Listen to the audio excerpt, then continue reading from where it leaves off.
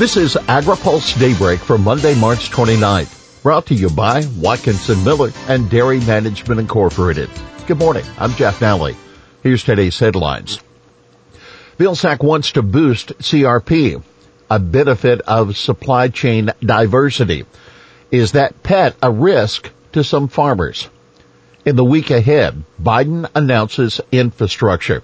President Joe Biden will announce his infrastructure plan this week during a trip to Pittsburgh. White House Press Secretary Jen Psaki said on Fox News Sunday, this is the follow-up to the American Rescue Plan. What the American people will hear from him this week is the first step of his plan toward recovery, which will include an investment in infrastructure, Psaki said. Vilsack looks to boost CRP. Agriculture Secretary Tom Vilsack is considering ways to get more land taken out of production and enrolled in the Conservation Reserve Program. During an online appearance with the National Press Club, Vilsack said he wants to work with states and look at ways to increase CRP payments. Why it matters? Well, fewer than 20.8 million acres are currently enrolled in the CRP, far short of the 25 million acre limit set by Congress for fiscal 21. Of that current acreage, 3 million is in contracts set to expire this fall, and another 4 million acres is due to leave the program in 2022. Vilsack brought up the program in response to a question about what he wanted to address in climate change. I would hope in the near future we would look for ways in which we might encourage farmers who have marginal land to consider the possibility of utilizing that marginal land in the CRP program, he said. Vilsack said he wants to, quote, figure out ways to encourage states to work with us to look at innovations and creative ways to encourage more participation in the CRP program. He also said CRP payments should be high enough to get people to enroll in the program without distorting land markets. You can read our report on the challenges facing CRP at agripulse.com. We'll have more AgriPulse Daybreak after this. Dairy Management Incorporated serves America's 34,000 plus dairy farmers and dairy importers by managing research and marketing programs aimed at promoting dairy consumption and protecting the good image of dairy farmers, dairy products, and the dairy industry.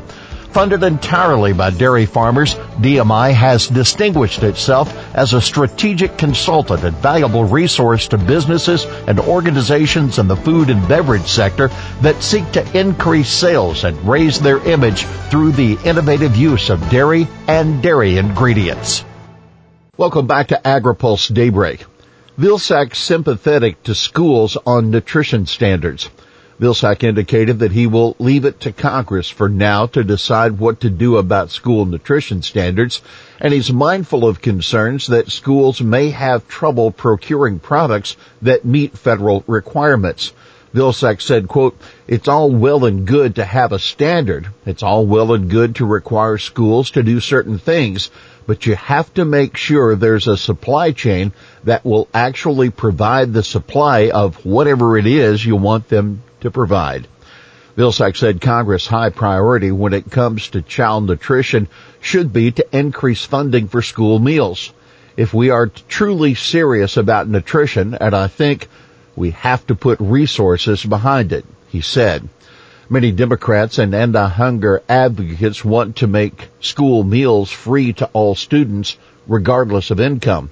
But keep in mind, what Vilsack said must be music to the ears of the school food service providers who are asking Congress to provide more funding along with flexibility in existing standards. Now don't miss this. In this week's AgriPulse Open Mic interview, Representative Sherry Bustos of Illinois says Vilsack can help Democrats win back rural voters. She also says climate policy will be involved in everything Congress does this year. Suez Canal blockage could have trade disruptions. The massive cargo ship lodged in the Suez Canal could send rippling trade disruptions for weeks. But it's a bigger problem for Europe and China than it is for the U.S., says Soy Transportation Coalition Executive Director Mike Steenhoek. We do have a decent amount of freight that goes through the Suez Canal, but we do have more diversity to our supply chain when it comes to link Asia to the U.S., Steenhoek told AgriPulse. Most U.S.-bound freight from China crosses the Pacific Ocean or goes around the southern tip of Africa, Steenhoek says. U.S. sugar to buy Imperial refiner. Imperial Sugar, the last major U.S. refiner not tied to domestic production and highly dependent on imported raw feedstock, has agreed to be purchased by U.S. Sugar, a conglomerate of farming, milling, and refining operations and one of the biggest players in the U.S. market. Imperial, with its refinery operation in the port city of Savannah, relies almost exclusively on imports of raw sugar from South America, Central America, and the Caribbean. The refinery is expected to continue to import, but also expand to refining raw product produced on the 200,000 acres of farmland owned by U.S. Sugar. That according to industry sources. Top Labor Department attorney nominated.